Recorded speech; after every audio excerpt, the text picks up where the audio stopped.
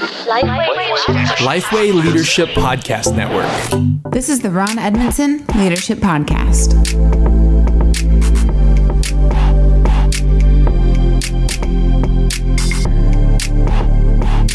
Thanks for listening to the Ron Edmondson Leadership Podcast hosted by Lifeway. Ron's mission is to help church leaders become better leaders. I'm your host, Chandler Vanoy, and Ron, in this episode, we're going to be talking about 5 harsh realities of leading change. And I've heard you say that leading change is a part of leadership, and probably a lot of people have heard that over and over again. Yeah. But what do you mean by that? Well, you can't lead without change, simply. If you don't have anything that needs changing, you probably don't need a leader. If you want things to stay the same, you don't need a leader. And here's another assessment. In our last episode, we talked about an assessment we're going to create. Yep. Coming soon still. Yes. And in this new assessment, we're going to assess, are you a better leader or a better manager? We need both. Yeah. And we need both to be successful. But some people just would rather run things that are currently created, and some people would rather invent something new and go somewhere. Leaders are more designed towards the what's next. And so that's just it's a part of leading is change. And if you're in the middle of some change leadership right now, you're going to hear some of these harsh realities and say, yeah, that's me. And you may not even have known that it was normal, and that's one of the things I know. I realize with having been in leadership, for 35 years or so, a lot of things that I experience, I'm experiencing them again, and I'm experiencing them again, and I'm experiencing them again, to the point where this is normal. Or I'm hearing a lot of other leaders going through the same thing, and it's been like, well, of course it is, because this is a natural part of leadership. So that's what these are. These are harsh realities of leading change that you're going to experience if you attempt it. I think that's very helpful for somebody to hear, because it may be, this is just my context. Right. This is happening. If I look over there, it's different. Yeah. And some people also think that leading change could be easy. Yeah. And these are harsh realities. That's right. So let's hop in here. 5 of them. What's the first one? The first one is there will be more conversations about you than with you. And let's take the context, because we have a lot of pastors that listen. If you're a pastor attempting to lead change, more people are talking about you in the hallways than are talking to you in the hallways. Granted, it's just the truth. Yeah. And that's not all bad. It could be, man, great message. Did you hear that? I hear this. Somewhat, the leader has a little bit of the kind of, I don't say this in the wrong way, wrong context, but some of the celebrity status, people talk about them because they're the leader. So there will be, conversations about you, and they won't all be bad. But in the midst of change, people are talking about that change, and they're not always talking to you. Just know it exists. And because of this, it makes me ask a lot of questions during times of change. I want to make sure I know what people are saying. I want to make sure I'm staying informed. I try to cast vision anyway, but based on what people are asking or what people are saying that I'm not hearing, I want to be able to cast vision towards that. So just know there people are out there talking. I think of, when you say that, I think of Theodore Roosevelt's quote, "A man in the arena." And he says, it's not the critic who counts, not the man who points out how strong the man stumbles, but it's the man in the arena. Yeah. And I think, we can read that as there really shouldn't be criticism. You're not in the arena. But I think there's also a part of that I am stepping into the arena, and this is to be expected. Yeah. We all watch sports, and it's easy for us to say the coach should have done this. Right. And that's part of stepping into leadership and especially leading change, that you can expect people to be talking about you, not to you. Armchair quarterbacks, right? Oh yeah, I'm great at that. Yeah, there you go. Yep. Well, what's the second one? The second one is you will likely, again, this is when you're a harsh reality when you're leading change. You will likely be misunderstood more than you'll be appreciated. At least in the process, or at least it will feel like that at the time. I am convinced this is a hypothesis based on years of leadership research that naysayers have louder vocal cords. And they type in all caps. It's just the reality. Change is confusing to people. Change always creates a sense of loss because something they used to have is not there anymore. Loss always leads to an emotion. All those things are true. And so people are going to be in that disarray. And because of that, they're not going to necessarily appreciate the change that you're leading them to along the process of change. They may get there when they see the new reality, when things are better, when things are improved. Man, I'm so glad we did this. It's so funny to see how many people jump on board when it's a success, Yeah. But along the way of change leadership, you're going to have more people who don't understand why you're doing it than are cheering you on in doing it. And that's just reality. I think I'm sorry to keep bringing up quotes, but I think of the quote, and I might butcher this, but it's that a successful coach gets you to do things that you don't want to do to accomplish a goal that you want to achieve. That's right. And they may not appreciate you in the moment, right, but in the long run, they may. Yeah. Now, it can get very taxing on you if you feel that you're being misunderstood more than appreciated. And leadership is a stewardship of trust. I know you said that. How do you cut through the misunderstanding? Is it, surrounding yourself with people that are cheering you on? Or how would you advise someone who maybe they're sitting in this, you're like, man, I've been understood for the past 6 months. We've been through a season of change. And I know that there's good things happening, and I hear a few. How would you suggest to them to keep going and to make sure that they're not only hearing the all caps? Yeah, well, for one, the first one that comes to mind to counter the all caps is make sure you keep the ones that are positive. I have an encouragement file. I've kept it for years. I remember Michael Hyatt and I years ago compared. We've been keeping these encouragement files for years. And so I definitely want to keep those because I've had days where I just have to go back through and read. Am I worth anything today? Well, this person thought I was. This person thought I was. This person thought I was.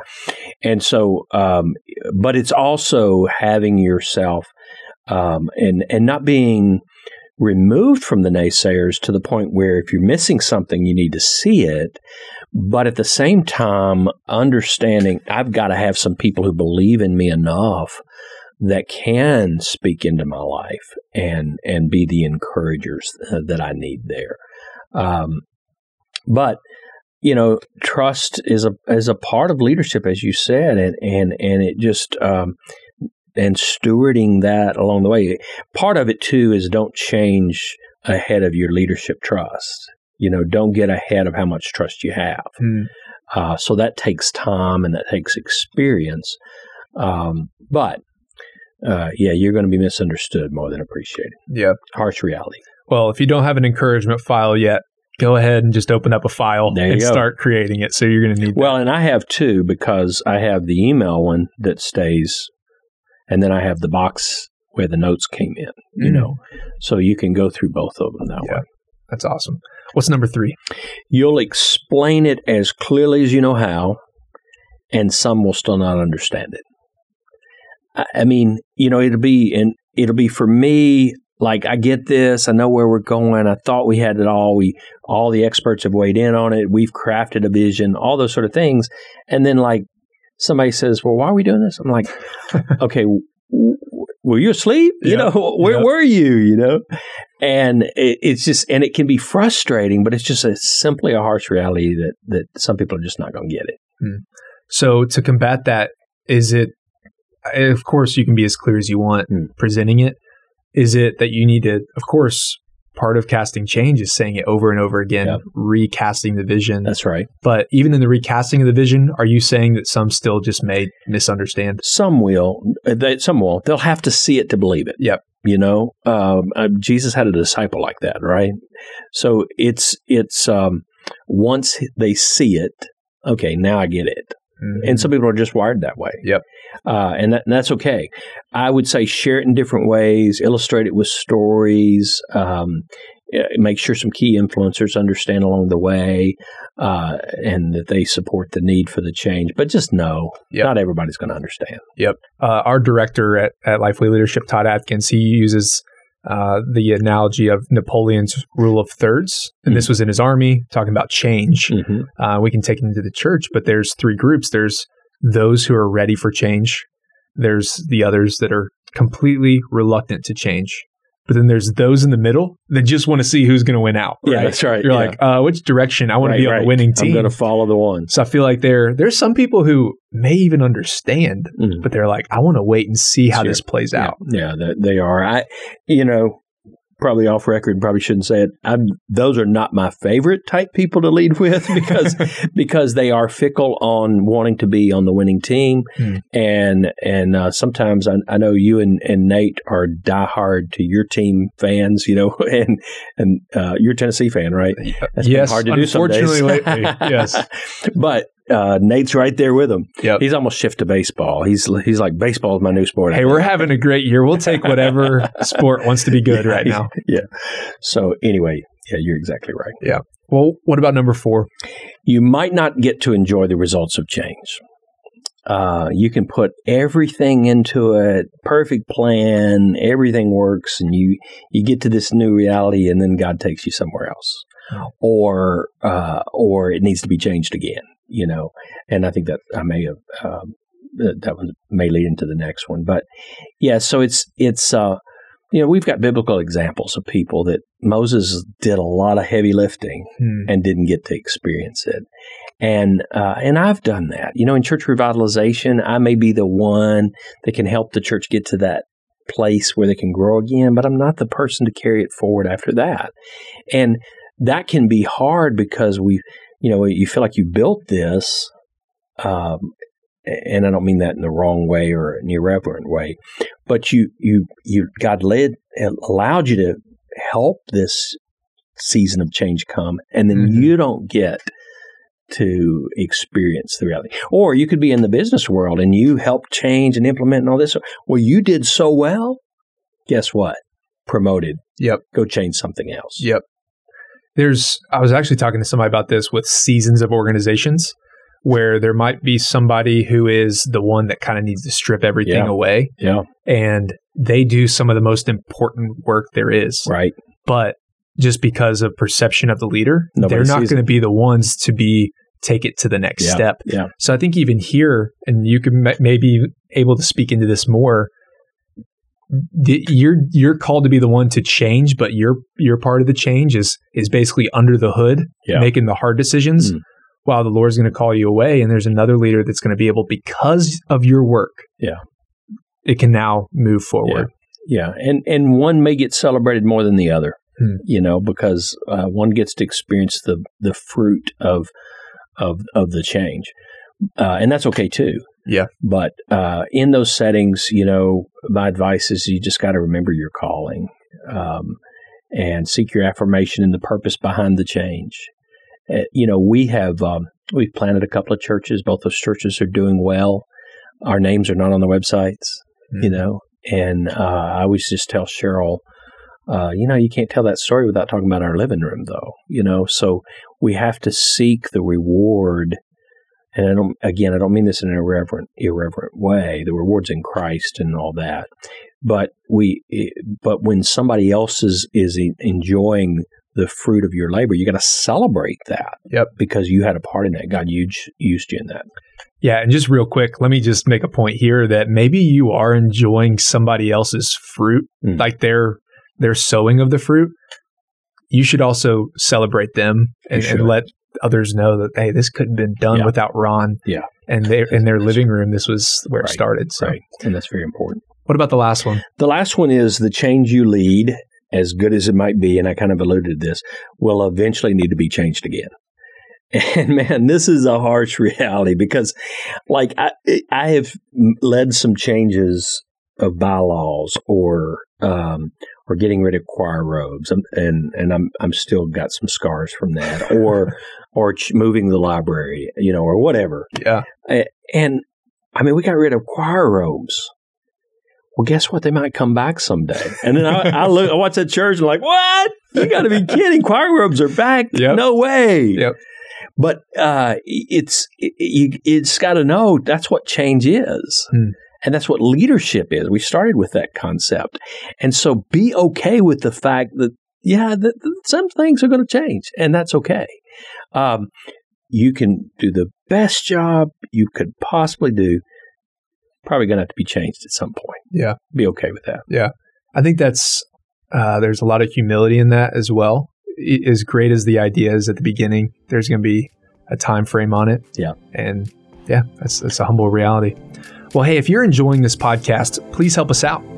You can download, share, and subscribe so you don't miss an episode. And also, we'd love to hear from you about topics that you'd like for us to discuss. You can leave us a review on iTunes and let us know, or you can shoot Ron a message on his website and we'll discuss it on the podcast. We'll see you next time.